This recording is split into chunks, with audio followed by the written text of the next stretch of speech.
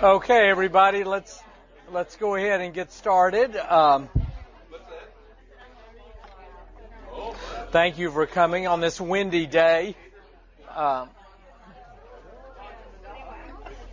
They may not be here. You can switch around there if you want. They weren't in church, so they may be gone. I don't know.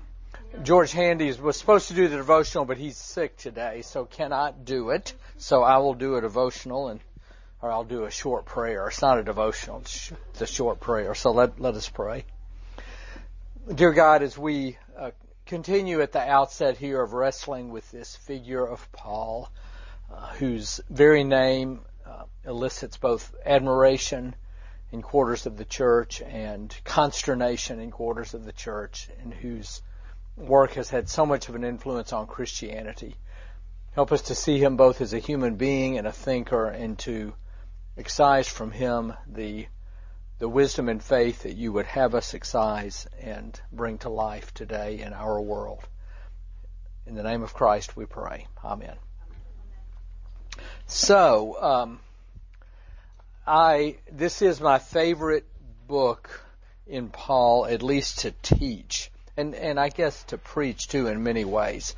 I think I told you all that what I like about Paul is that he is the best example of somebody that takes this eruption of idealism in Jesus and tries to work it out on the ground in the world. And I've always, since that's the world that we live in, I don't consider myself Jesus, but I do have the responsibility of trying to work out what Jesus says on the ground and lead a congregation of people. So I've always related to him at that regard. I did my doctor of ministry thesis on 1 Corinthians in the early 90s, so it's pretty dusty. And probably the two people that read it at the time have forgotten what they read, So, but I actually did it on the chapters we'll be dealing with next week, which is chapters 8 through 11, the idol meat controversy. So that sounds like a real turn your TV on and set your VCR for that one, okay? But it's good. But part of what I like about Paul is he's always trying to sort out in belief what is essential to believe in the Christian faith and what is non-essential. And he's pretty clear about what's essential, and even that concept in itself is a good concept. He's also working out his theology in a divided congregation, in a cosmopolitan, diverse, and challenging community, which has been the task of many leaders of the church in the 2,000 years since. I think it's the best book in the Pauline collection that gives us a view of the leadership challenges that he faced and that other early leaders face. And as I said last week, I think it could be a case study for Harvard Business School, apart from any elements of faith or religion behind it. I think it's just a great book about institutional leadership. And it is one of the best books for seeing how Christianity developed from its initial impulse of Jesus into the life on the ground as an institution in the Greco-Roman world. So let's start by looking at the characteristics of the city of Corinth.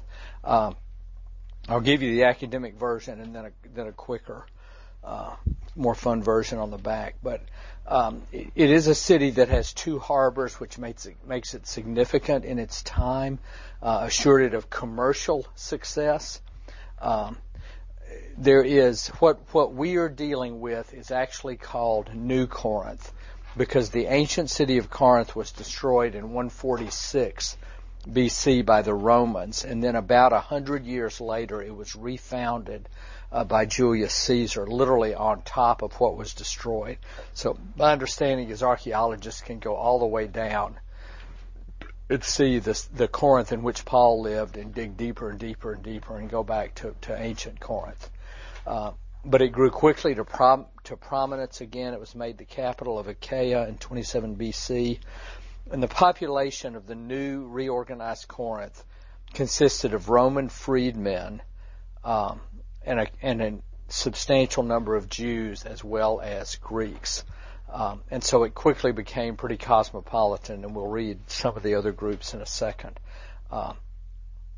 The ancient city of Corinth had been the butt of jokes, as somebody picked up on this earlier or knew earlier, particularly in Athens, for the, quote, entertainment that it offered, which would be fairly consistent with that offered by, found in a Navy seaport town. Now, I don't want to, cast light on any former Navy people in here, but, you can read between the lines as much as you need to read between the lines. Different than an army town. Different than an army town, I guess. I don't know. Like I said, in God's infinite wisdom, He spared the United States of America from me serving in His military, so I really don't know the differences, okay? But Aristophanes, the great Greek playwright, coined the term korinthesthai. That's a verbal form, which means to practice fornication. So you were right, Wayne. I didn't know. I didn't even know that you knew that. Yeah, I know everything. I did my thesis on this. Right. I have it all written down on my paper. So when I used to teach Disciple 1, they had sort of a rhythmic way of describing the city of Corinth. It wasn't sophisticated like Athens. It wasn't holy like Jerusalem. It wasn't powerful like either. It was hurly-burly, commercial. Every vice known to humanity was found in Corinth, and it was ethnically diverse. It had Roman soldiers, Persians, Syrians, Greeks, slaves from the Roman Empire, Jews, Gentiles, and God-fearers who are non-Jewish believers in God, but they're not Jews. It also had, and we see in some of its writings, dealt with prostitution, and there was both sort of a temple prostitution, which I've never really understood, but that's probably the dominant kind in the New Testament, where people were doing whatever prostitutes do, etc. They do with prostitutes in religious rituals. And then as well as what we commonly know as streetwalker type prostitutes. And there were merchants selling meat from pagan cults. And that's what we'll deal with next week to some extent. Because not only is meat was a very rare commodity in that world, and it therefore was valuable for nutrition. And one of the issues is some people, by going to the pagan temples and participating in their rites, it's actually the only time they would get meat, and for the nutritional value. But much meat was banned by Judaism, and so there's a debate going on that has economic overtones, but it also has overtones of how you get along with your neighbors, and that's part of what we'll see next week with the idol meat controversy. It was also a dirty city, and it was a city in which the Isthmian Games, which happened every 2 years, were founded, and those were predecessors of the Olympics, as I understand it. And it was a new city. I've sometimes used a really rough analogy that Corinth would be more like Houston or Phoenix than like Boston or St. Louis. It's just a new, hurly-burly, more entrepreneurial city, and less zoning laws, So, So, having said that, there are on the next page. The religious makeup of the congregation of Corinth, as best that we can tell, the church. There were many. It was predominantly Gentile, which was predominantly people who had converted from paganism and did not have any Jewish roots at all. There were a small minority of Jews who had embraced Jesus as the Messiah, and a small minority of God-fearers who were believers in God without being Jewish. And you'll see that's a lot of people. That's three major strands of religion to have in one congregation. That's like all the congregations then were pretty small. So it's a pretty diverse. It's a pretty diverse group of people that would be open to a conflict. the interesting thing, probably the most interesting thing about Corinthians are just the variety of issues that are before the congregation that they are facing at the time and that they have written Paul about after he has founded them and left. And this is really, as you were reading, you hear him say, now about the matters that you wrote. Now, concerning idol meat. That means they have written him with a series of questions, and he is writing back directly on those issues. In the first 4 chapters, there is an obvious struggle over leadership. And all institutions have struggles over leadership. What this is essentially, we'll look at this in a minute with some of the verses, but it is clear that that Paul was defending his leadership against church members who had given their allegiance to leaders that had followed Paul and appeared to be, on the one hand, more charismatic, more gifted, more attractive, just like in politics. And by the same token, a series of leaders who claim to have a special wisdom or knowledge that may have been sort of the seeds of or like Gnosticism, but whatever it was, it bestowed upon those leaders and therefore their followers a sense that they were spiritually superior. And so a big part of what Paul is working on in this church is factionalism, but it's factionalism around different leaders. And so early in the chapter when he talks about, some of you say, I was baptized by Apollos, I was baptized by so-and-so, I was baptized in the name of so-and-so.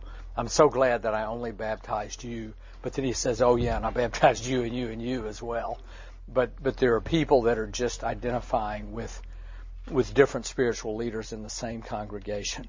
And that actually plays itself out in when we get to the chapter that we'll be reading next week, literally about glossolalia and speaking in tongues, and that's a very important chapter. I believe it's chapter 11 in Paul, because he is harsh on those who speak in tongues, but what he's harsh about is not the gift itself, but the arrogance or the spiritual sort of factionalism that it has tended, or that it tends to create. And to give you a preview next week, he's really tackling that issue head on, and basically is calling them to love one another and respect one another around the essentials of what they believe.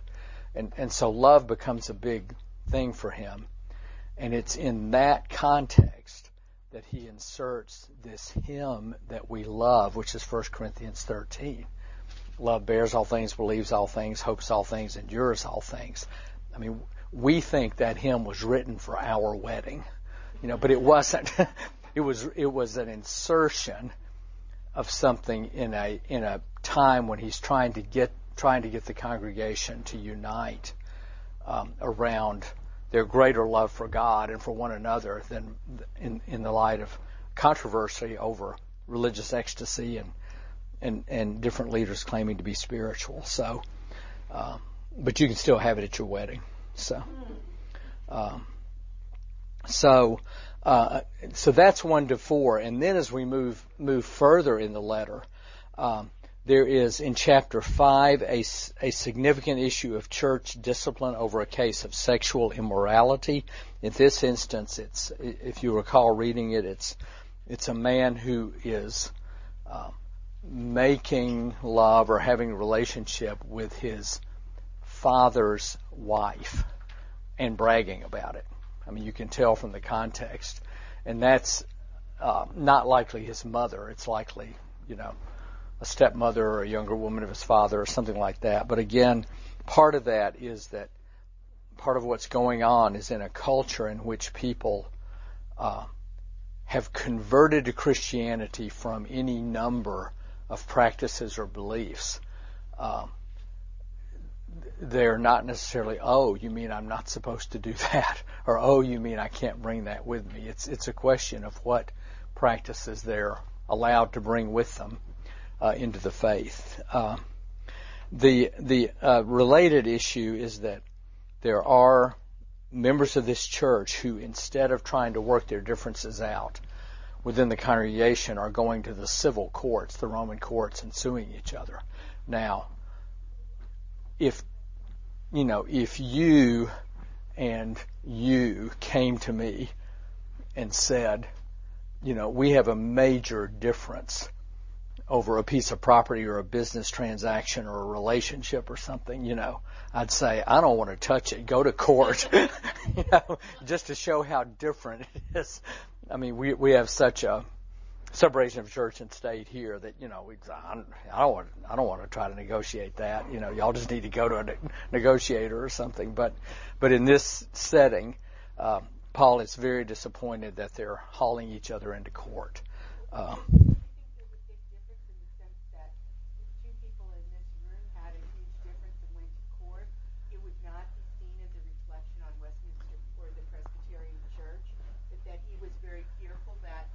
That's true. It looked like there were bickerings and other. That's a good point. A reflection on his ministry and the church itself, which was so young.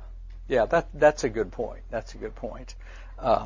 Because they do, that it would be a difficult reflection on the church. I once I really had, this was one of the best things I think that someone ever did.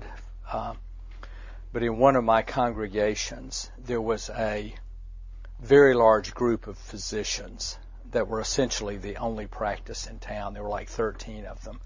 And in smaller cities, practices have to sort of merge, and that's not uncommon. And one of them came to me, who was a member of the church, and tipped me off that basically another member of the church, who was the business manager, had really been caught in embezzlement. And sure enough, that happened. And it was really, what was neat about it is this person, basically said,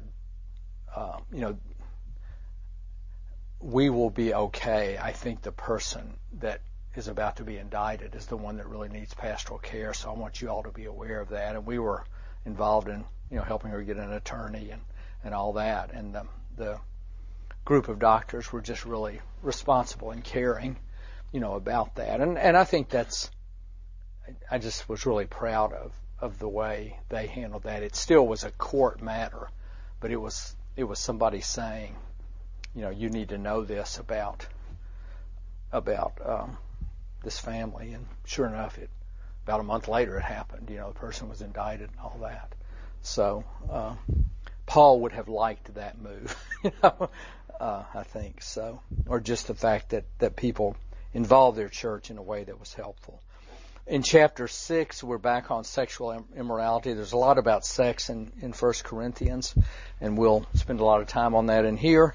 And then the famous chapter 7, which I want to go over, which I think is a chapter that has more wisdom in it than Paul often gets credit for. And that's just me offering a preview of what we're going to do later. Then there's controversies over the idol meat or the food offered to idols, and what do you do when you go to a home and they set it before you, you're supposed to eat or not eat, and all of that. And it's part of a larger issue that I think is also really, really important for our society, and that is individual rights that we have, which Paul very much believed in, versus the wisdom of when to exercise those rights and when not to for the sake of the community.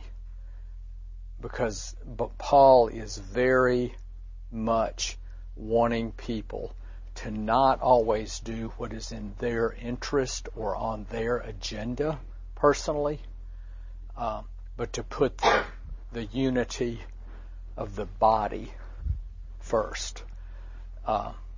And the longer that I have taught this, in the last 25 or 30 years, the more foreign that concept has become in our society as we are just. There was a really great article, I think, in the Times by Ewell Levin about. People now use our institutions as platforms for individual advancement rather than as character forming and necessary for society. Is his basic thesis. Paul would be very much for. Yes, you have the right to do this, but think about whether that actually benefits the whole. And he's going to always sort of side with benefiting the whole. And then in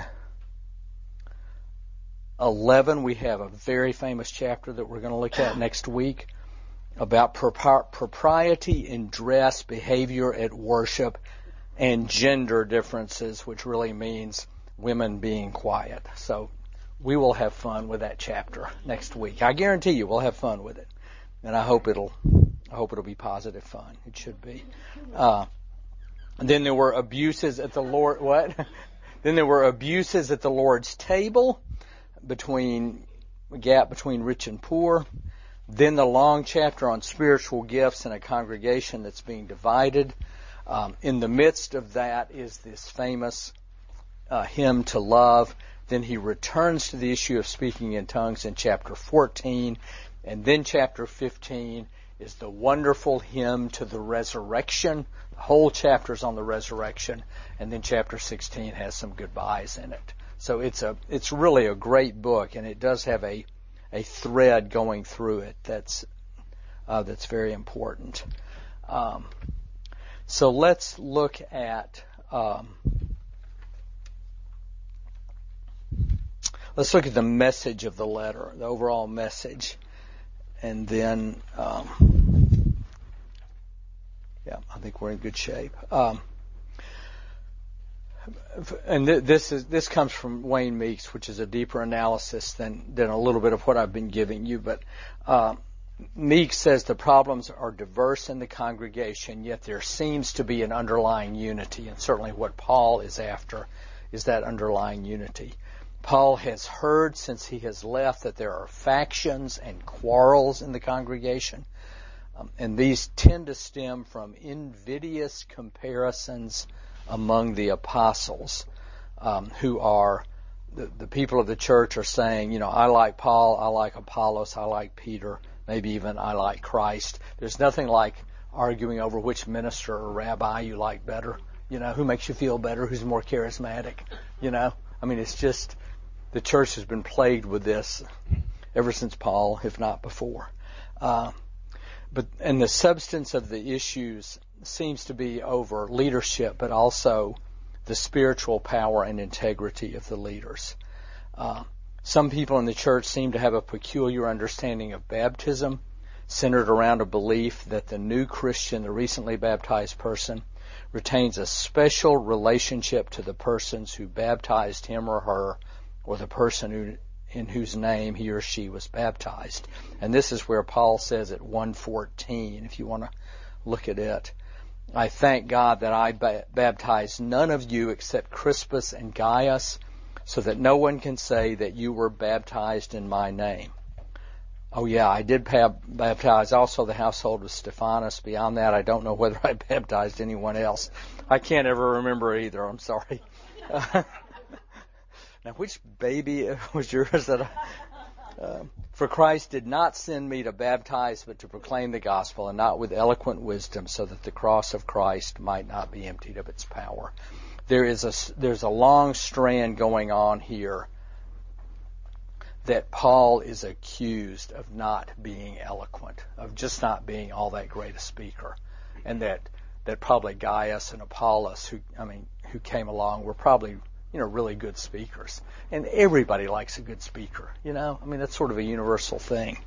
But one of the theories that we'll see about Paul later on is Paul has a wonderful passage where he refers to having a thorn in the flesh.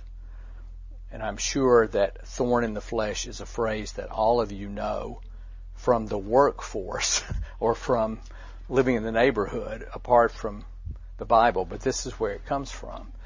And Paul never identifies what the thorn in the flesh is, but he basically says, I have come to accept it as something God has given me to keep me humble. It is very possible that the thorn in the flesh is that he was a poor speaker, or that he may even have been a stutterer, because he does seem to be charged with not being very eloquent, even though he's really a good writer. So that's just one of the theories. It's interesting to watch that a little bit in the primaries now about Biden, because sometimes I guess he was a stutterer. And Larry, yes. I wonder, that kept him humble? Well, it was God's attempt. Now no prejudgments. Keep an open mind. Okay. Yeah, Paul was, just look at Paul's personality as we go through. Sometimes he was humble, sometimes he wasn't. I would say he was like this. But anyway, the belief he's attacking seems to be connected to a special notion of wisdom, which is imparted to spirituals, but not to ordinary people. And that really runs from 1:17 to 3:4. Some Corinthians challenge Paul's authority, thinking that he lacks this wisdom. And they express doubt that this unstable missionary will ever be seen again. They're basically saying, hey, this guy's left you. He's not coming back. We're all you've got. And again, this is trying to reconstruct what Paul's opponents were saying based on his defense. So it's not fully objective science. But according to me, because I'm turning to the next page, certain of the Corinthian Christians regarded themselves as spirituals, or in Greek, I guess, perfecti, people who had reached or attained a spiritual perfection in this life. They felt that they had been initiated at their baptism by their apostle into wisdom. They did not believe, apparently, in the future resurrection of the dead, because they had been taught that in Christ they were already raised, quote, into the heavenly places, as if, part of the perfection is being raised here and now. And it had an interesting effect on the way they viewed matter, the way they viewed the body, and therefore the way they viewed human sexuality.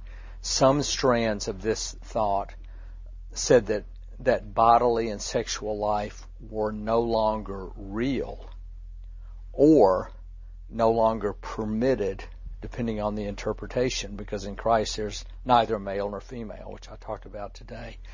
But there is some speculation that, and you've seen this in religious sex, S-E-C-T-S, that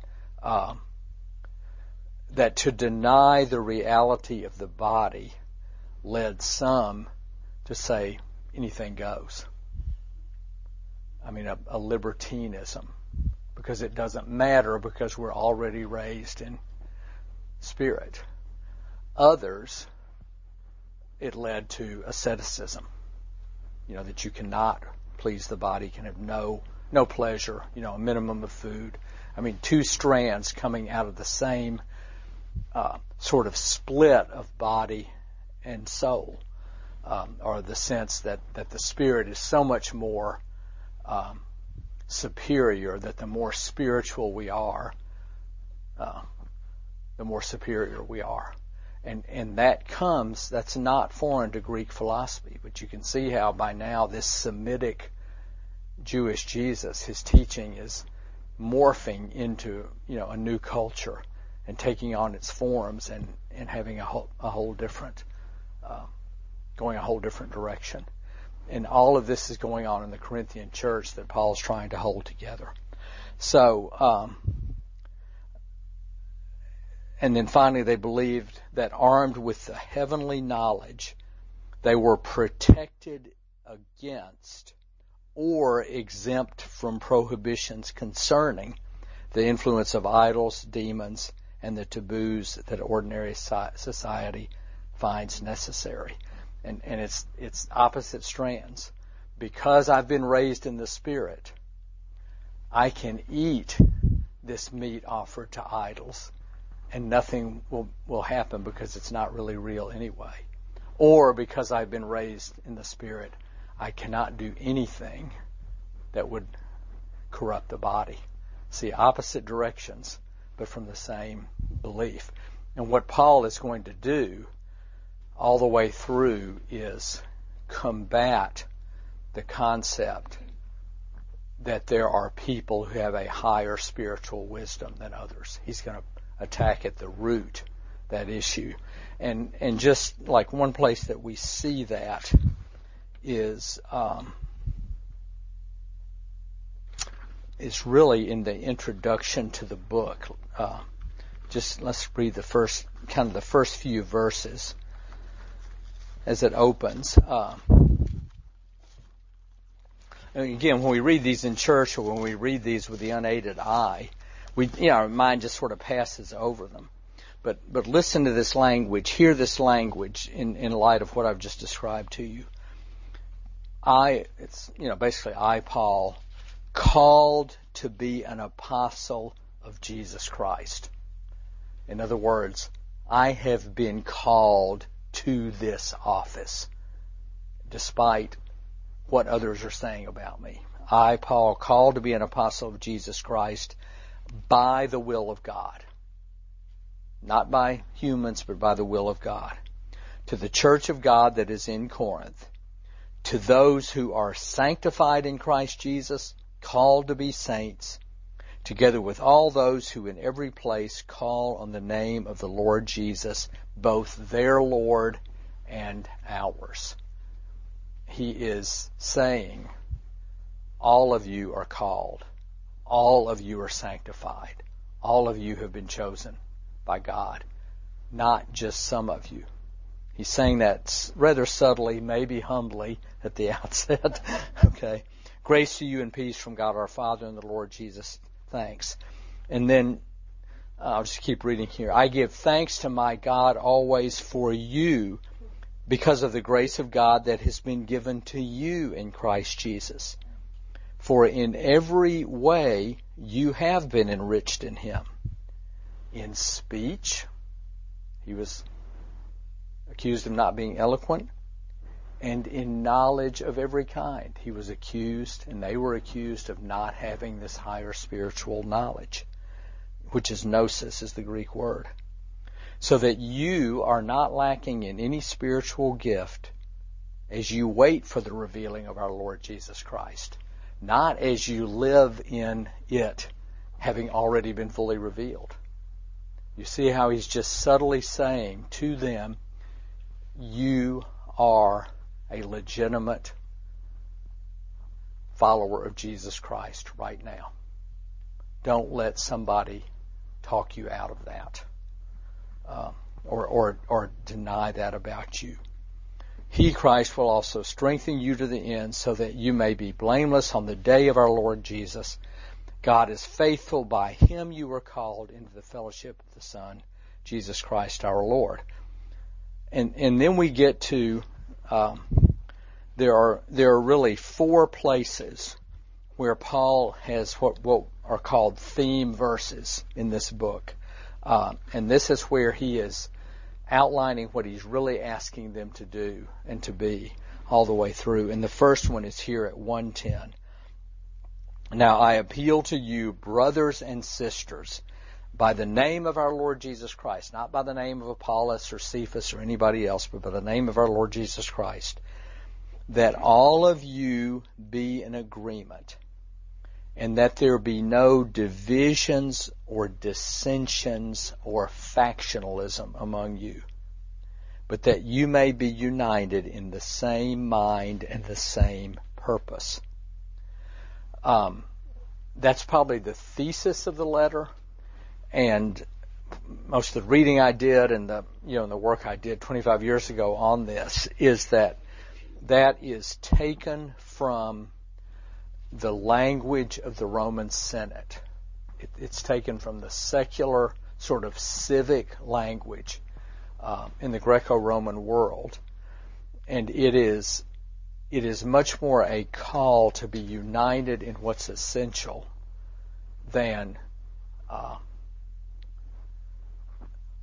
to deny your differences. It's not a call to be uniform, but it is a call to not be factional.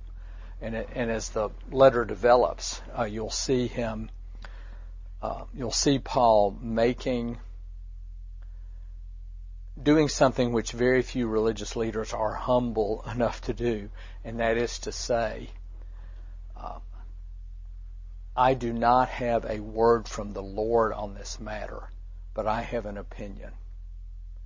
And at other places he will say, this is not my opinion, but this is a word from the Lord. And so he's going to always try to get people to say, it's the word from the Lord you need to be united around. And the opinions, the non-essential things that you don't have to be united on. Then a second theme statement is, if you'll look at chapter 10, verse 23 to 24.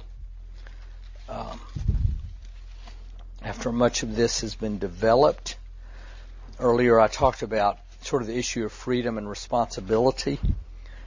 At 10:23, he is going to say, quoting some more freedom-minded members of the church or leaders, all things are lawful. Yes, I agree with you. Everything is lawful. But not all things are beneficial. All things are lawful, yes, but not all things build up. And if you remember or just are generally aware from life in the church that one of the major images for the church is the body of Christ, that's just sort of thrown around a lot, especially in sort of young life and younger circles. The church is the body of Christ. I mean, we say that all the time. That image comes from Paul, but part of what he is saying here is you can be a lawful member of the body of Christ, and you can do this if you want, but you should always ask, if I do this, is it going to help build up the body? Is it going to be beneficial to the community? And that's really a spirit that he brings. And when you're talking about differences over, sex, over speaking in tongues, over worship, over a lot of things that the church is still wrestling with, that's why this book is so relevant, because he's always asking, yeah, you've got the right to do this, but is the exercise of your right helpful for this community? That's essentially what he's saying here. And he goes so far as to say, do not seek your own advantage, but seek the advantage of the other. And that has become more and more foreign in our society as we try to mold communities together. I mean, it's just very hard to say to people, and it's not always good to say, even though you have this right, think first about what's best for the community. So, Paul's saying that. A third major verse that is a theme verse is 13:13.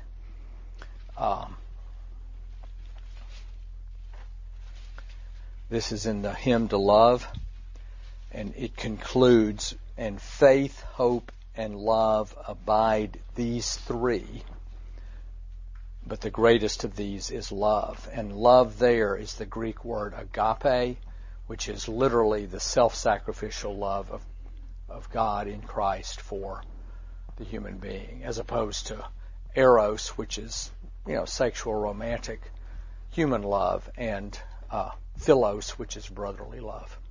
This is agape is the highest form of love. It would be somewhat it's somewhat akin to Hesed in the Old Testament of God's unfailing commitment to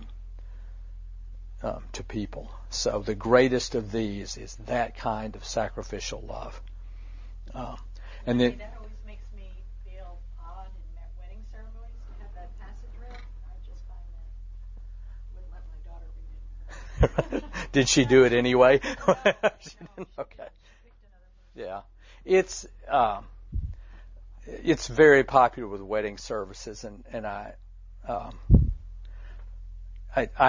often try to explain that, or even will say it in sermons, that the way that it's not inappropriate is that ultimately, marriage is a community too, and you ultimately do very often have to have the kind of love that puts what's best for the community of marriage or the community of family above. And so in that sense it implies, but it's got such a rhythmic beat to it, and it's been put to music so many times, in a popular singable way, that people have, I think they have a notion that it's sort of a romantic form of love, and I just tell them, hey, your exegesis is bad, but you can still have it in your service, so, but it is really about building up the community. Yes. Because charity is what's used in that version for agape, which is the ultimate form of self-giving love. Charity for us has become more,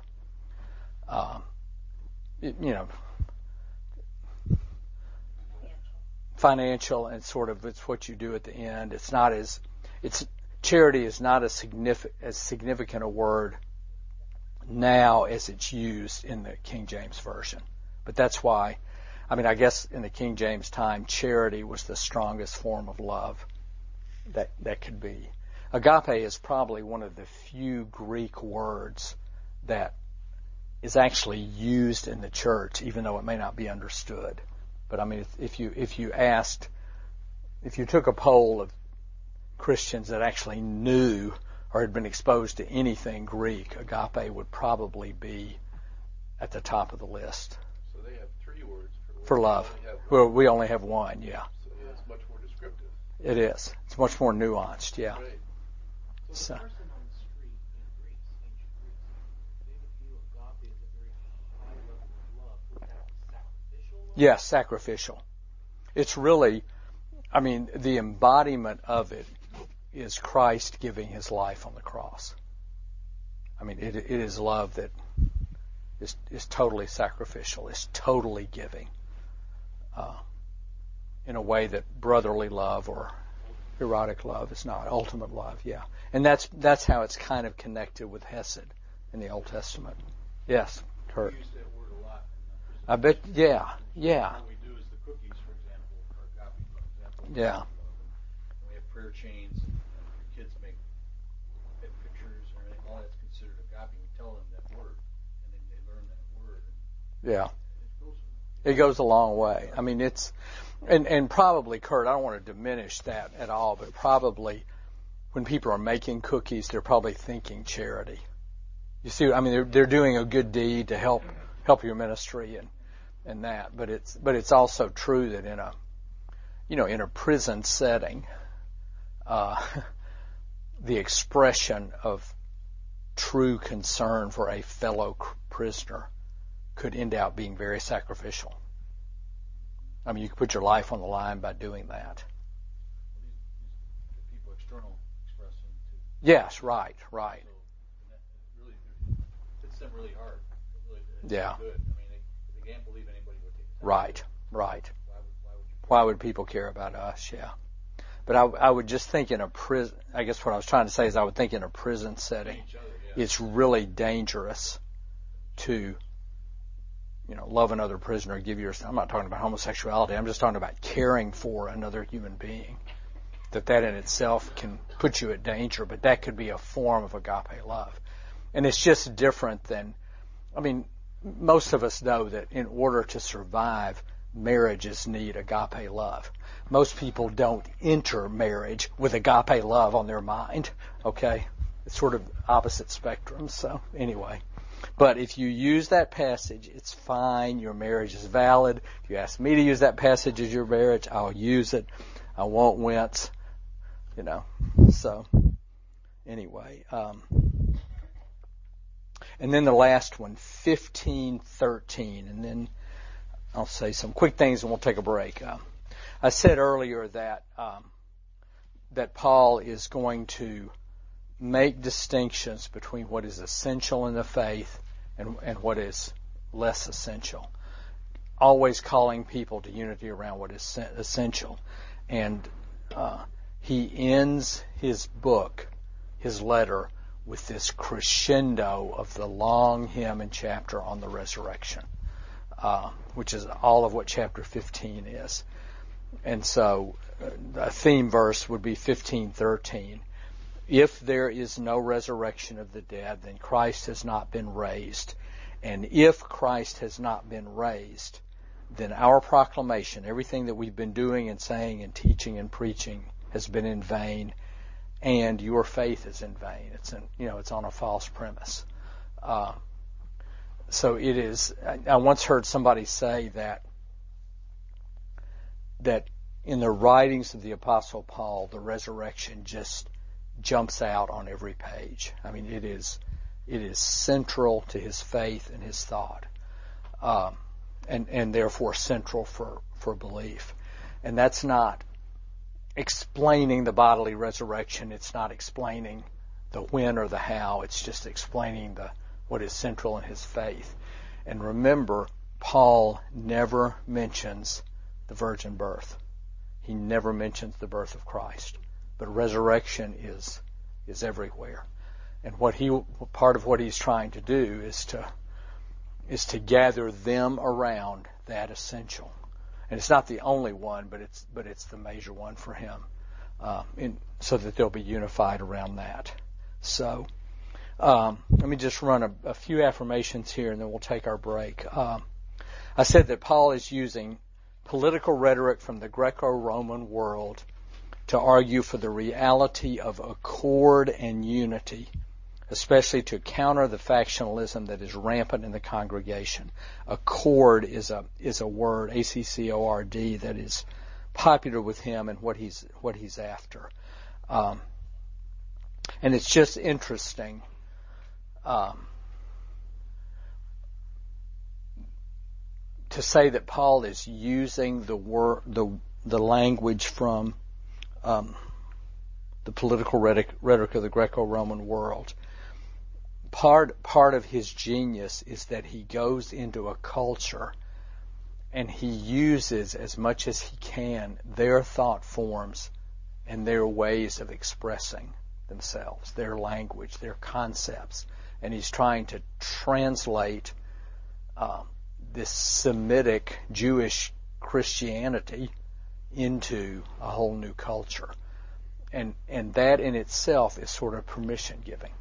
It's permission giving to us to say that, every generation and every culture has to try to communicate the gospel in ways that are understood by the people to whom you're trying to communicate. And that in itself is just one of his strengths and one of the things we can learn from him. It doesn't mean that I like communicating in every way that I should probably be to try to communicate, but it does mean that, in this country where there are so many expressions of Christianity that seem to have so little in common, and you can go into one church and worship in an entirely different way than you can go into another church and worship. I mean, it's just all over the map. And, people like me are probably even less tolerant than some of you are. But the bottom line is, that is one way that the Christian faith spreads, is that it spreads by being communicated in the language and music of people, of the way people can understand. And that's a good thing. I just want to stay in my little narrow box. We did a Sunday school class in the meeting house one time that was on Harry Potter, Christianity and Harry Potter. And that was, yeah, we did that too. Yeah. It was her first thing she said is, why learn Harry Potter? And she said, because Pentecost, because it is such a, it is a language that people use, and she used the Sorting Hat to compare to predestination. celebration and like. That's here's great. what's good. And it was really. Yeah, we had her here too. She filled the classroom. The woman from St. Stephen, St. Agnes. Yeah, I forget her name. Yes. What's really interesting to me is that Paul came into this Greco-Roman world. Right. A nexus, if you want to use Arnold Toynbeen's term, and that really dissipated throughout history. I mean, even today, Right. we're living under a We're the Greco- heirs of I that. mean, you look at Washington D.C., everything's a Greek or Roman template. Yeah. I mean, the founders were into this, so there was a real perfect timing for Paul to disseminate Right. this message. Right. And actually, the Roman roadways and the Pax Romana, the peace and the growth of the Holy Roman Empire, which we haven't gotten to yet, but that is a significant way that Christianity spread. And it also sort of tied Christianity to the thought forms that are now probably on their last leg, or are struggling for air, in our culture. So let me keep going here. Y'all are doing great. I know it's kind of hot in here. I'll open some windows so all of you on that side of the room go home and get your coats. Anyway, Paul tends not to take on the specific issues at this point on which there's disagreement, or on which he disagrees with certain factions. He will, in many ways, not enter a food fight, or he will try to move the conversation to sort of basic principles or first things, rather than get caught up too much in the specifics.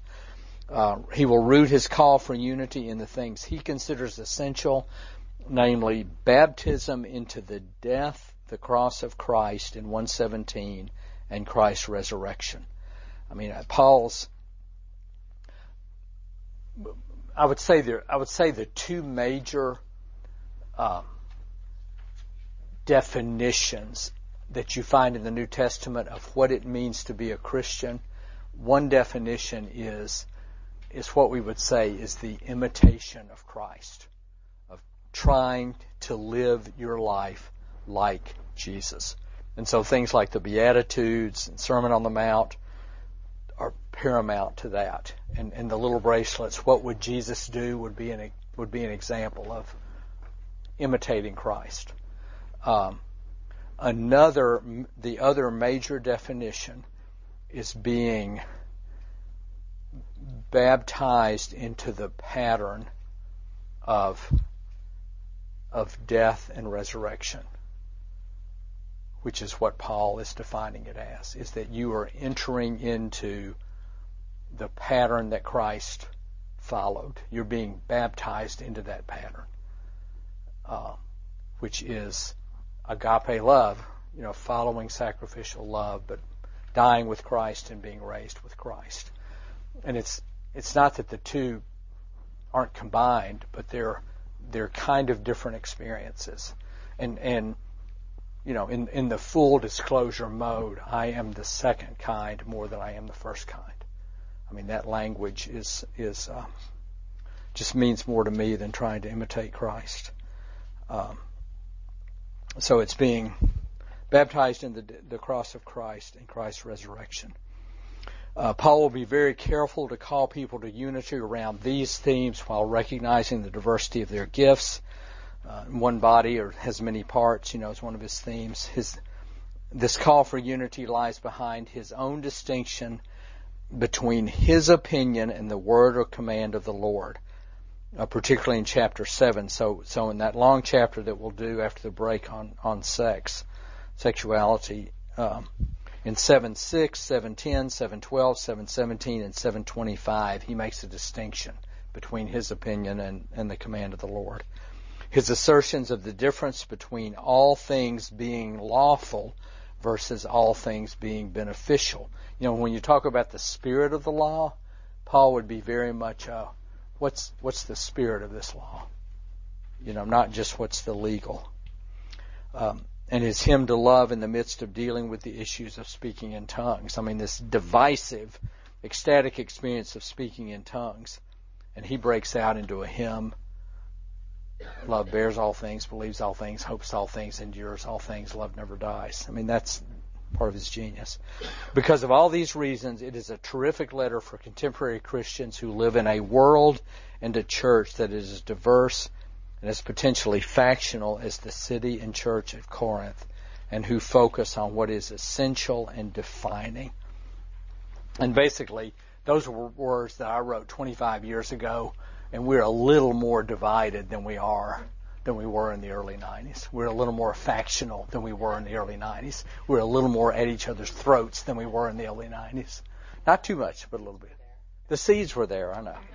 So, let's take a break. If there are any cookies left, you may have them. They were wonderful. They are. So go get them. If you've already had one, please, for the good of the community, let those who haven't eat go first, okay? So, okay, let's, I think what I want to do for the sake of time and just for our pacing, since we've done a fair amount about chapter 1, I think I want to go ahead into chapter 7, which is where he does deal with, I say it's sex, it's not just sex, it's marriage and divorce, and I mean, it's the whole thing. And I got to say that what I'm going to lead you through is it's not so much to defend Paul as to, I think it's just a more positive view of that chapter than we would often be inclined to have. And it's probably a less legalistic view than you would hear often by people who would talk about this chapter. So again, I want to be truth in advertising, and I want to walk you through it, and I'll stop along the way and comment. So turn to chapter 7, and we're just going to start at the beginning of 1 Corinthians. And he begins, now concerning the matters about which you wrote. This is one of the topics, or series of topics, that the Corinthians wrote him about after he had left. And he starts by quoting them. It is well for a man not to touch a woman. That's the quote. And then he says, but, so he's agreeing with that. You've got to realize that Paul was not married. He was essentially an ascetic, which you'll see later. Then he says, but because of cases of sexual immorality, each man should have his own wife and each woman her own husband. The husband should give to his wife her conjugal rights, and likewise the wife to her husband. For the wife does not have authority over her own body, but the husband does. Likewise, the husband does not have authority over his own body, but the wife does. And my comment about this is two things. On one level, as well, and they're combined. I mean, Paul obviously at this point is aware of the sheer force of human sexual attraction. And he is not particularly enamored of that force. I mean, he's aware both of its power and of the damage it can do. So he does not have a positive view of it, but he's aware of it. And in light of that awareness, what he has just written is remarkably equal male to female, which he never gets credit for it. I mean, there are counselors and preachers and teachers that would say the wife does not have authority over her own body, but would not give the second half of it, I'm sure. I mean, it's crazy. He's not going to always be this equal. I'm not going to find equality in everything Paul says, but this is a place where, given that he thinks sexuality is a force that has to be managed, and basically saying, because it's so powerful, people need to be married, and they need to have one wife, and they need to, one spouse, and they need to give themselves to each other when the other needs it. That's basically what he's saying. Now, on verse 5. Do not deprive one another, except perhaps by agreement for a set time, to devote yourselves to prayer, and then come together again. Why? so that Satan may not tempt you because of your lack of self-control. Paul is very much in to the importance of control, of the self-controlling the bodily passions. And so he's saying, give yourselves to each other unless by agreement that would be mutual, you are giving up sex for Lent. You see? For a specified period of time. And again, then you come together so that Satan does not tempt you because of your lack of self-control. I think Paul deeply knew the power of sexual passion. I think the "so" in this sentence represents the reason for coming together again, so that sexual passion in a time of absence or abstinence would not tempt for lack of self-control. Paul's not specific about what he's referring to. We can think of those ourselves. Is Paul here being the church lady? Maybe. He's certainly tagged with that image. But I also think, or I would just argue or put before you, that Paul is deeply aware of how dominant sexual passion can be in a person's life. And as we'll see later, he wants to provide a harness and an outlet for such passion. Why? So that we are free to serve the Lord. That will be his essential thesis. Verse 6, "This I say by way of concession, not of command." This is a place where he's saying, I am giving you this advice. I am making a concession to the power of sexuality, but I don't have this as a command from God. Verse 7, "I wish that all were as I myself am." Dana, out of context, that's not a humble comment. Okay, I understand that. But what he is talking about there is, I wish that everybody were celibate. Because Paul was celibate. And, and again, as we're, just a minute, now, as we're getting here, remember, he thinks that Christ is coming back in his lifetime and that the world's going to be over. And what he is saying is, I wish that everybody could be celibate like I am, and you'll see later, so that they can focus on serving the Lord. That's essentially what he's saying, and it's fun to see how he develops that. So, I wish that all were as I myself am, but each person has a particular gift from God. One having one kind and another having a different kind. This may initially sound arrogant. Now you all stop it over there. This is why Paul said women shouldn't talk in church. This is the women's time. I know. Just share what you have to say, not with your husbands, but with all of us. We want to know. Okay. Anyway, this may initially sound arrogant on Paul's part, and I can see where it does, but again, I think he's acknowledging how unusual a gift of celibacy is, and how specific, in other words, how non-universal it is. He is not prescribing celibacy for any except those who truly have that gift, while he's acknowledging the gifts of others. This is important for what's to come concerning spiritual gifts in chapters 12 to 14. Yes? Was celibacy a normal thing within Jewish faith at that time? There's not much celibacy in Judaism. I don't think. I mean, there's some, but there's not much of a. Even as a Jewish prosecutor, that would be considered weird. Yes, this would be more something that you would find in certain strands of the Greco-Roman world that denied the body.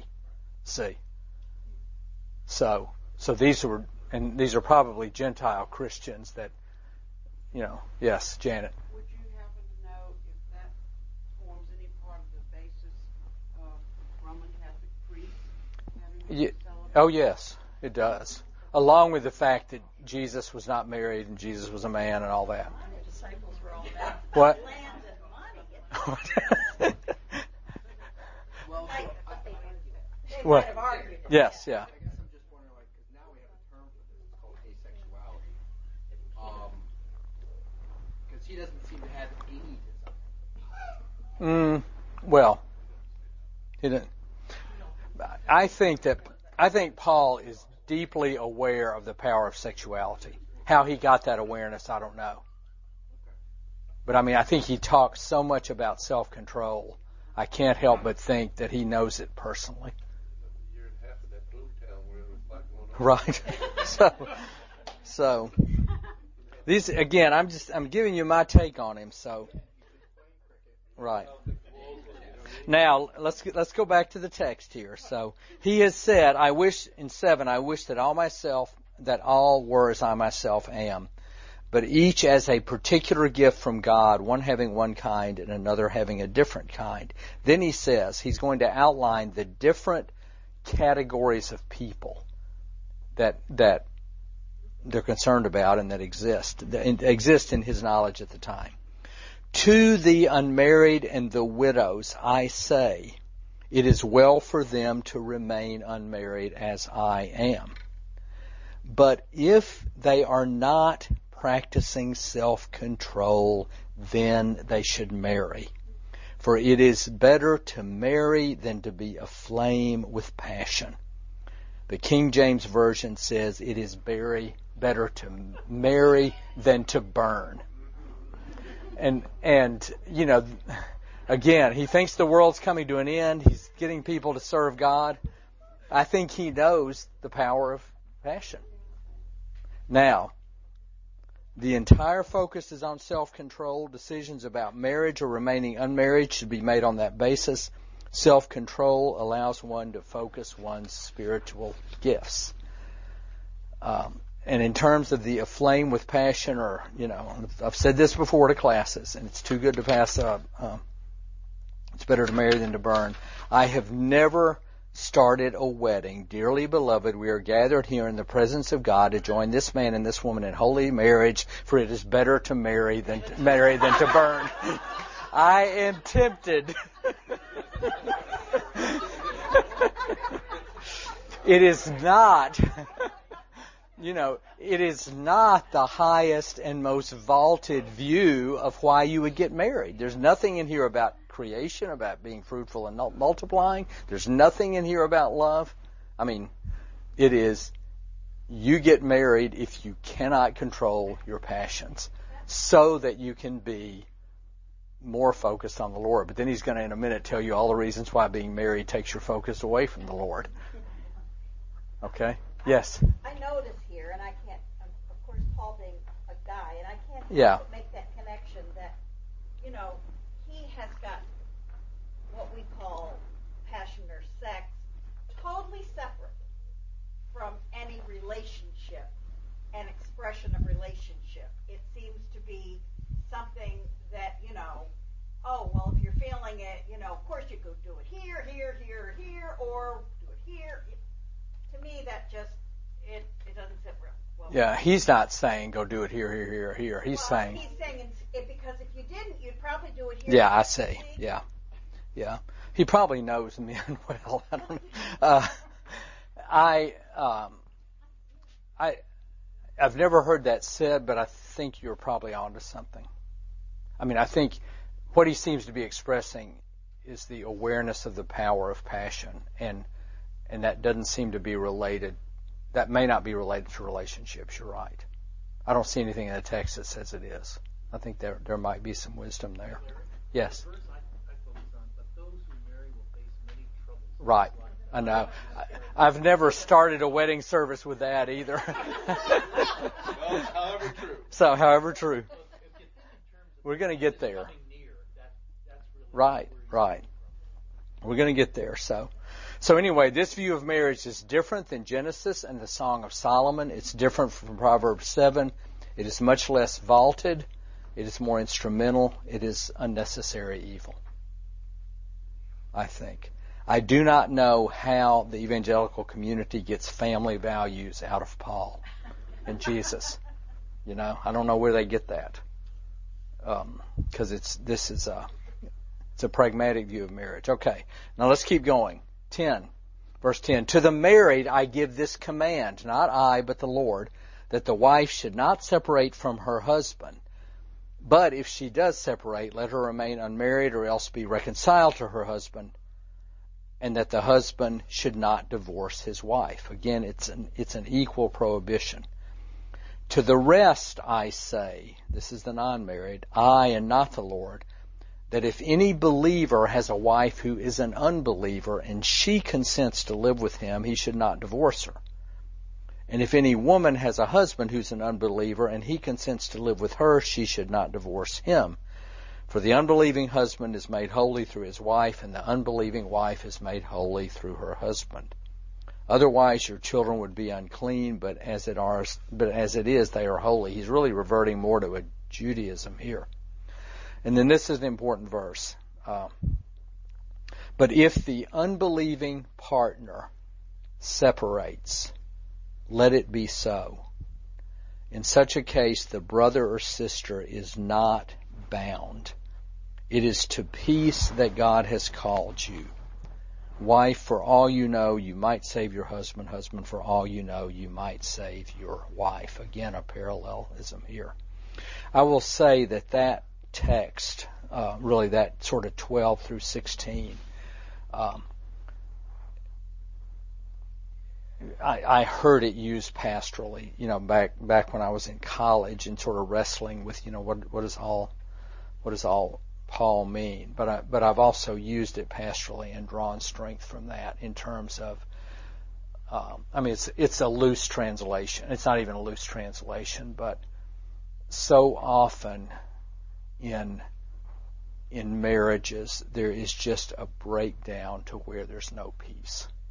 And it's a way of saying, and sometimes that's even to the point of such different belief systems developing that you just can't reasonably ask people to keep going. And I often say that it's not a literal application of this, but it's a verse that feels pretty healing to people. If the unbelieving partner separates, let it be so. People that are really wrestling with whether it's right to divorce. I've heard from evangelical friends when I was in high school that you shouldn't date or marry somebody outside your faith. Yeah. That pulls you away from Christ. Whereas this is the exact opposite. That one is made holy by the other. Yeah, and that's sort of that almost goes back to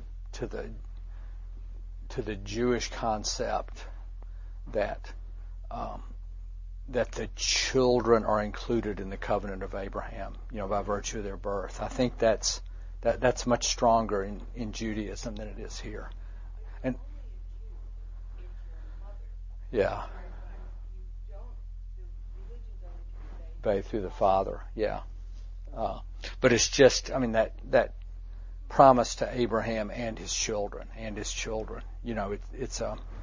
I think that's probably where that's coming from. So stick with it. I know it's hard, but stick with it. Okay, we're getting there. And then we get into 17, verse 17.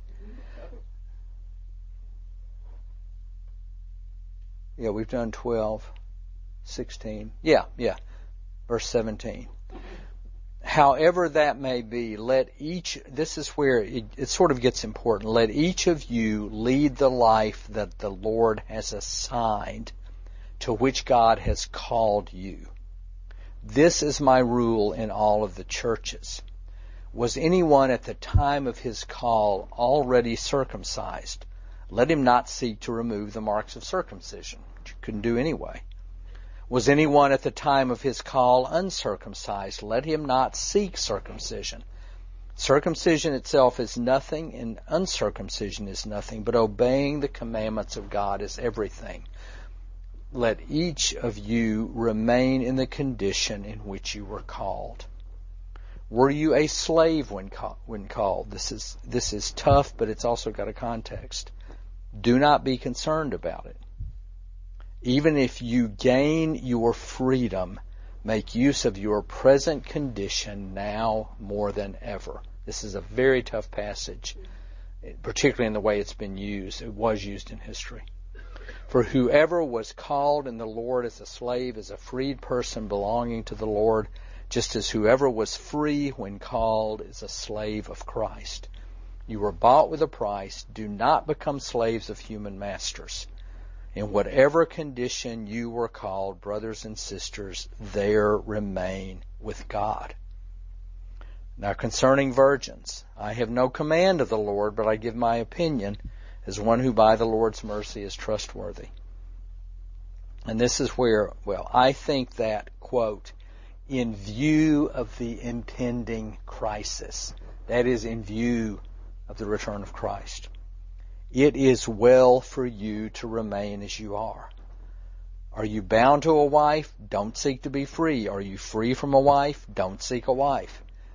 But if you marry, you don't sin. And if a virgin marries, she doesn't sin. Yet those who marry will experience distress in this life. And I would spare you that.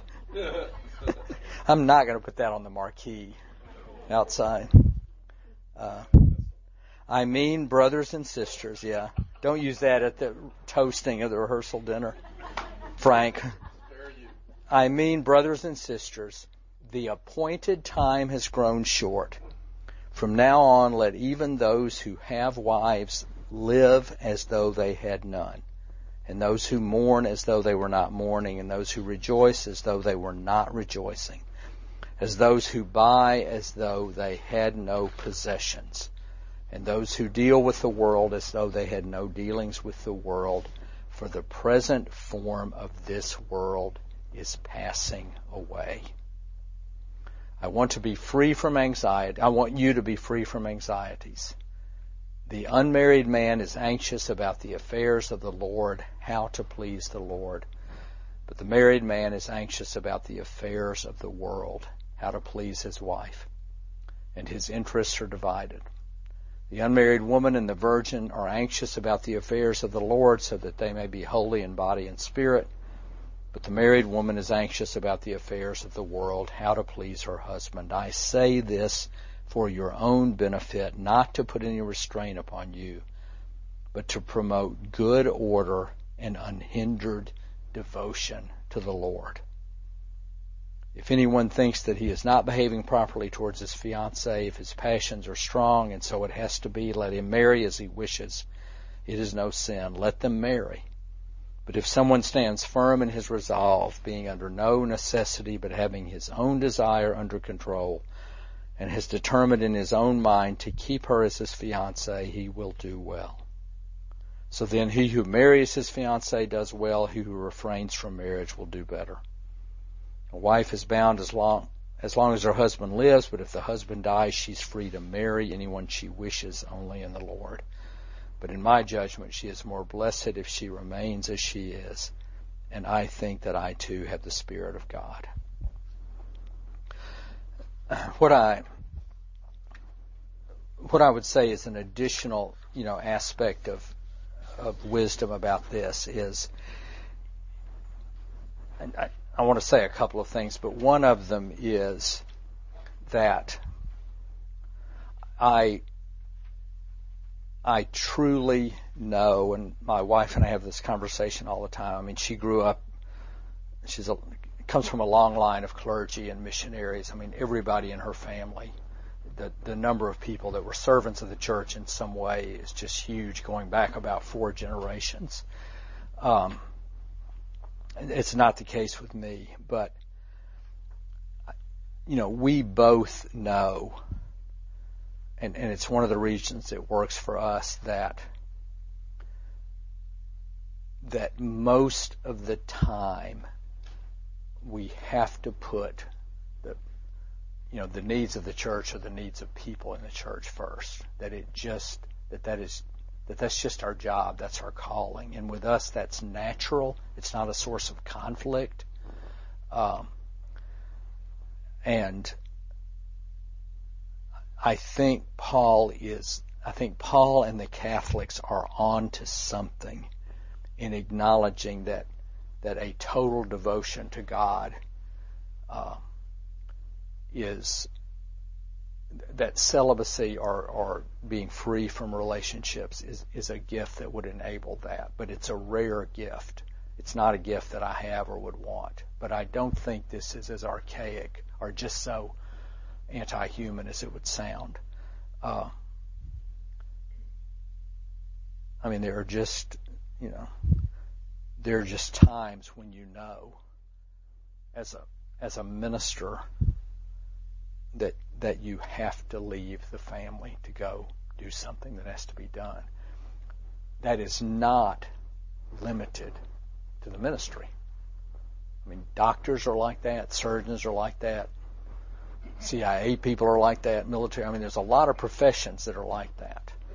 But I think that Paul is onto something with this that he doesn't get credit for.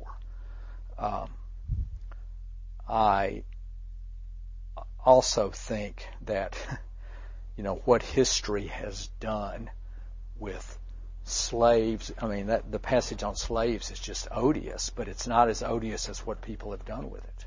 To use it as, slaves, if you're a slave, stay in that condition. It's horrible what people have done with that.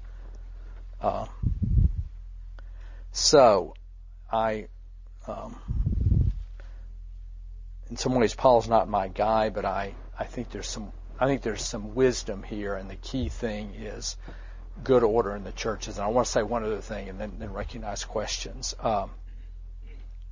Back in the 80s, when I was first starting ministry in the early 80s, I heard this sort of 32 through 35 let me see the verse. I say this for your own benefit, not to put any restraint upon you, to promote good order and unhindered devotion in the church.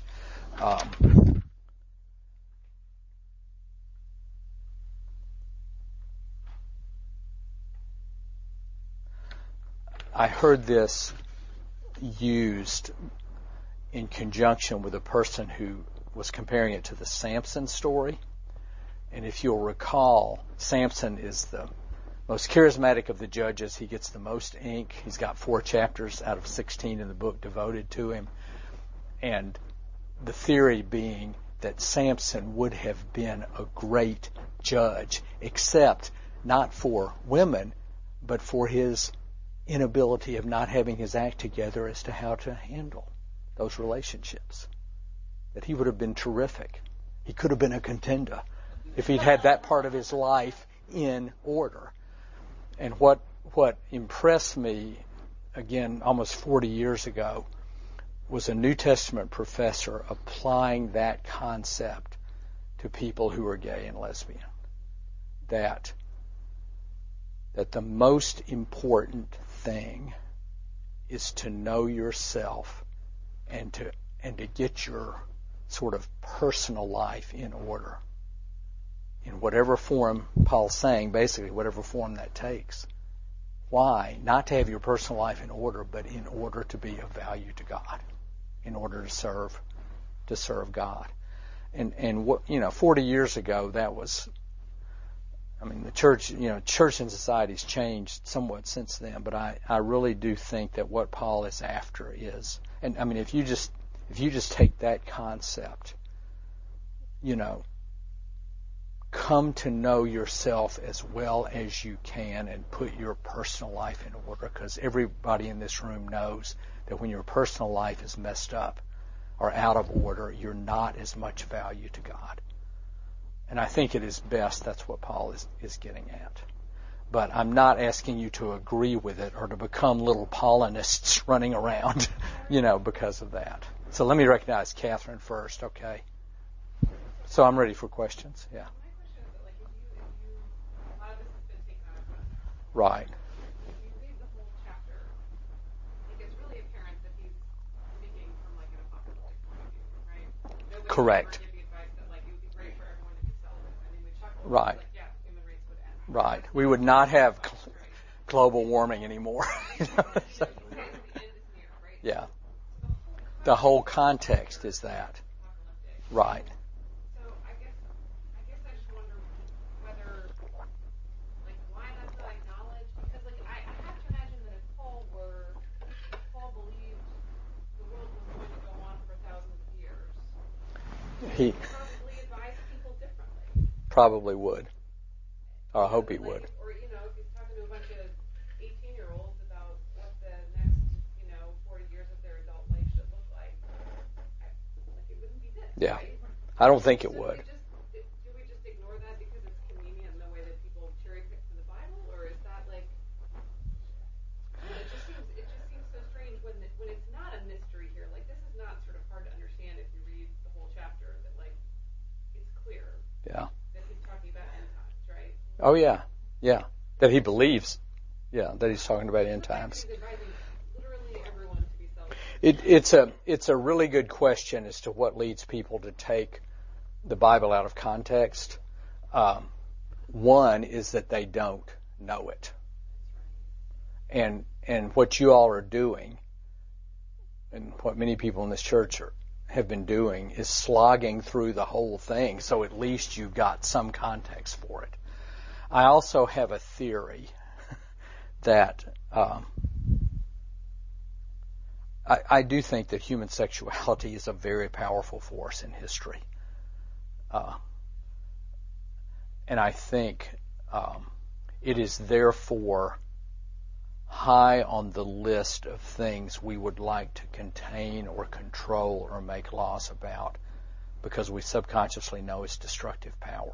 And so there's, this looks like a solution. I mean, I don't know that that's at work, but I've never, and it's just like slavery. I mean,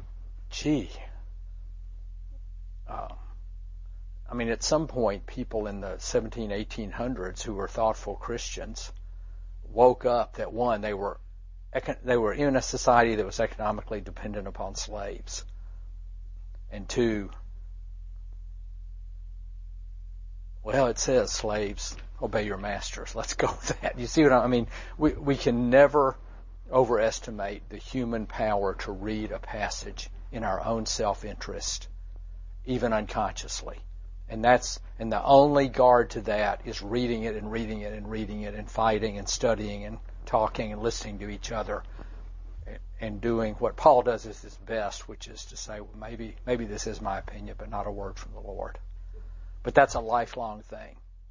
So there was a question. Yeah, Christine. You had said, you're talking about people who were messed up being of less value to God than people. I would say people whose personal lives were not in order, not in as good an order as they could be. I don't want to say messed up, because we're all messed up. Okay.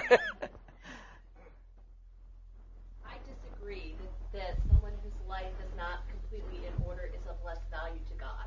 I didn't say less value. I wouldn't say less value. That's what I heard. Okay. And I appreciate your coming back at that. I think what I would say is that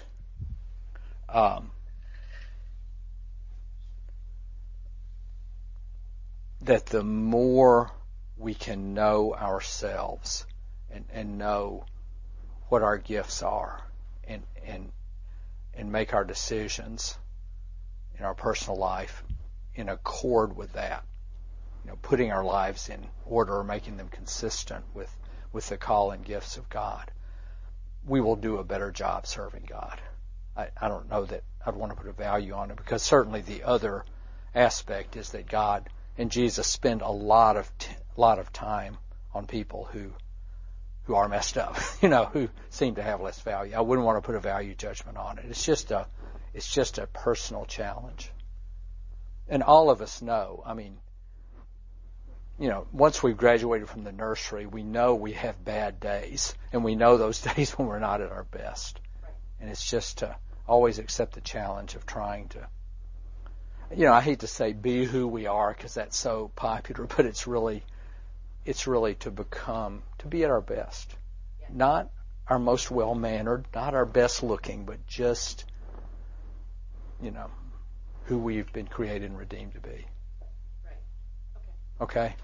Thanks for asking that, Kurt. And then I'll do somebody over here. Two things. I think you can be in great turmoil in your life, but you know yourself. Yes. And therefore you're not distracted trying to help people serve the Lord. I could have great troubles on my shoulders, but I know myself and I know I have them. person or the leader who doesn't know thyself that gets confused and confuses everybody else. So it kind of merges everything. Yeah, that's true. I mean, a lot. Well, I mean, you know what your cross is. Some people don't recognize that. They're seen maybe as hypocritical. Yeah. If I know, like, for instance, if I was alcoholic and I'm trying to counsel somebody else about their drinking, I can speak firsthand. But if I don't admit to myself, then I'm a hypocrite, and that person will recognize that. Yeah. I'm not going to get anywhere. That type of thing. It's nuanced, and I would add. I mean, I have been honest with people, and I am honest with people that I mean, I've had 2 divorces, and my family life, for a lot of different reasons, is a part of my life that I consider less successful in than other parts. Okay, and I've had a lot of wrestling with that. It has really been, wonderful the last 10 to 15 years. Okay, I mean, but I really was in my mid 40s before I got to the point where I felt like I was doing my best with what I could be, with what I had. I know that during times of turmoil, sometimes work was therapeutic. And sometimes people in their times of crisis do their best work. And I'm not talking about don't do that. It's just that when that becomes an escape from putting yourself in order, and believe me, putting your life in order, I think we get it about the time we're going to the funeral home for the last time. I mean, it's a lifelong process, okay? But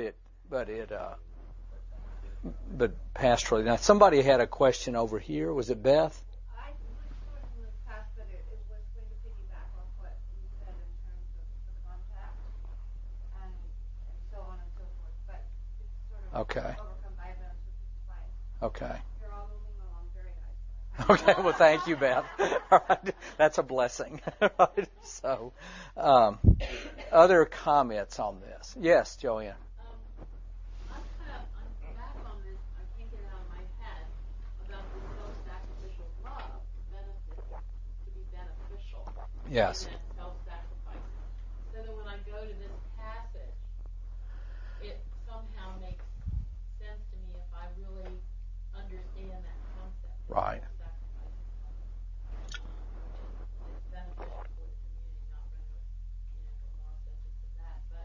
Then when I go and I come to this part of sexuality, it makes better sense. Yeah, good.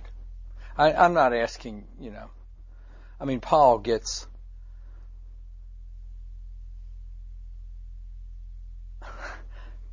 I think the evangelical community uses and loves Paul because, I don't know, I mean, I think by and large they misuse him. I think, I frankly think that because some of his statements are so inflammatory, and that it's hard to get beyond those for people who, are more, who are not in the evangelical. Misusing or interpreting. I mean, and we'll see it more. I mean, there's more to come, folks. I mean, when we get into Timothy and which are not necessarily Pauline letters, but when it's very ordered about women and men and all that, in some ways it's worse. And I remember studying with Tom Long, walking through the pastoral epistles, and sometimes he would come to a verse and he would say, gosh, I wish he hadn't said that, and gosh, I wish he hadn't said that way. And that's part of it. I mean, gosh, I wish he hadn't said it. But occasionally, once or twice I've said that about myself. Not very often, but I mean, that's the humanity of this person. But it's probably lucky because whatever you want him to have said, he will have said. That's right. He is very malleable and quotable. so Yeah.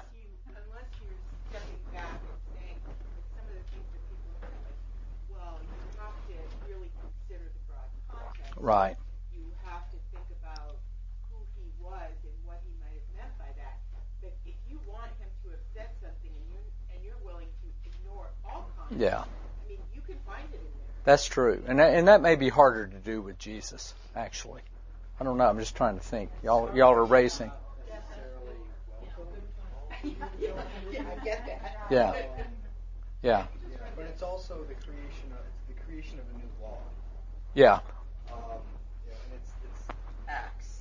Do this, and you will be granted into heaven. And it's the context is a little rough. Because I've talked to evangelicals that read the Old Testament verbatim, the same as they do the Gospel, the same as they do Revelation. And one evangelical that I was talking to in the Pentagon specifically said the purpose of the Bible is that when the rapture comes, only the very few select will be on the right side. Yeah. And everyone else is going to hell. And I'm just like, whoa, man. That's rough. Because I got to tell you, you might not be on the right side. Right. Right. Okay, Frank. I think we've got to be really careful here about creating these straw men. Yeah, that's true. What the evangelicals say. Yeah. We need to deal with people as people. We need to demonstrate love and some humility. Yeah, thank you. And I'm sorry I've started that ball rolling, Frank. Thank you for calling me on the carpet about that. Right.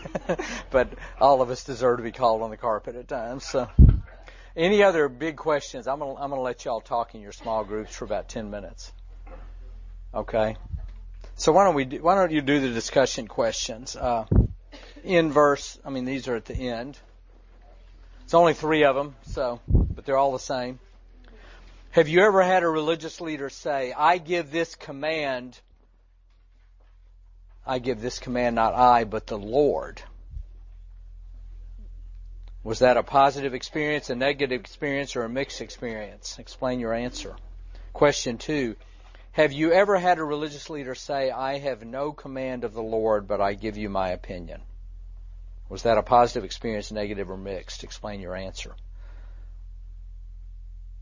In what ways do you think Paul's teachings in chapter 7 might speak to the range of issues before the church and society today in human sexuality? Why don't you focus on the first 2? And then if you've got time for 3, go after it. But so, ready, set, go. Do 1 and 2. What?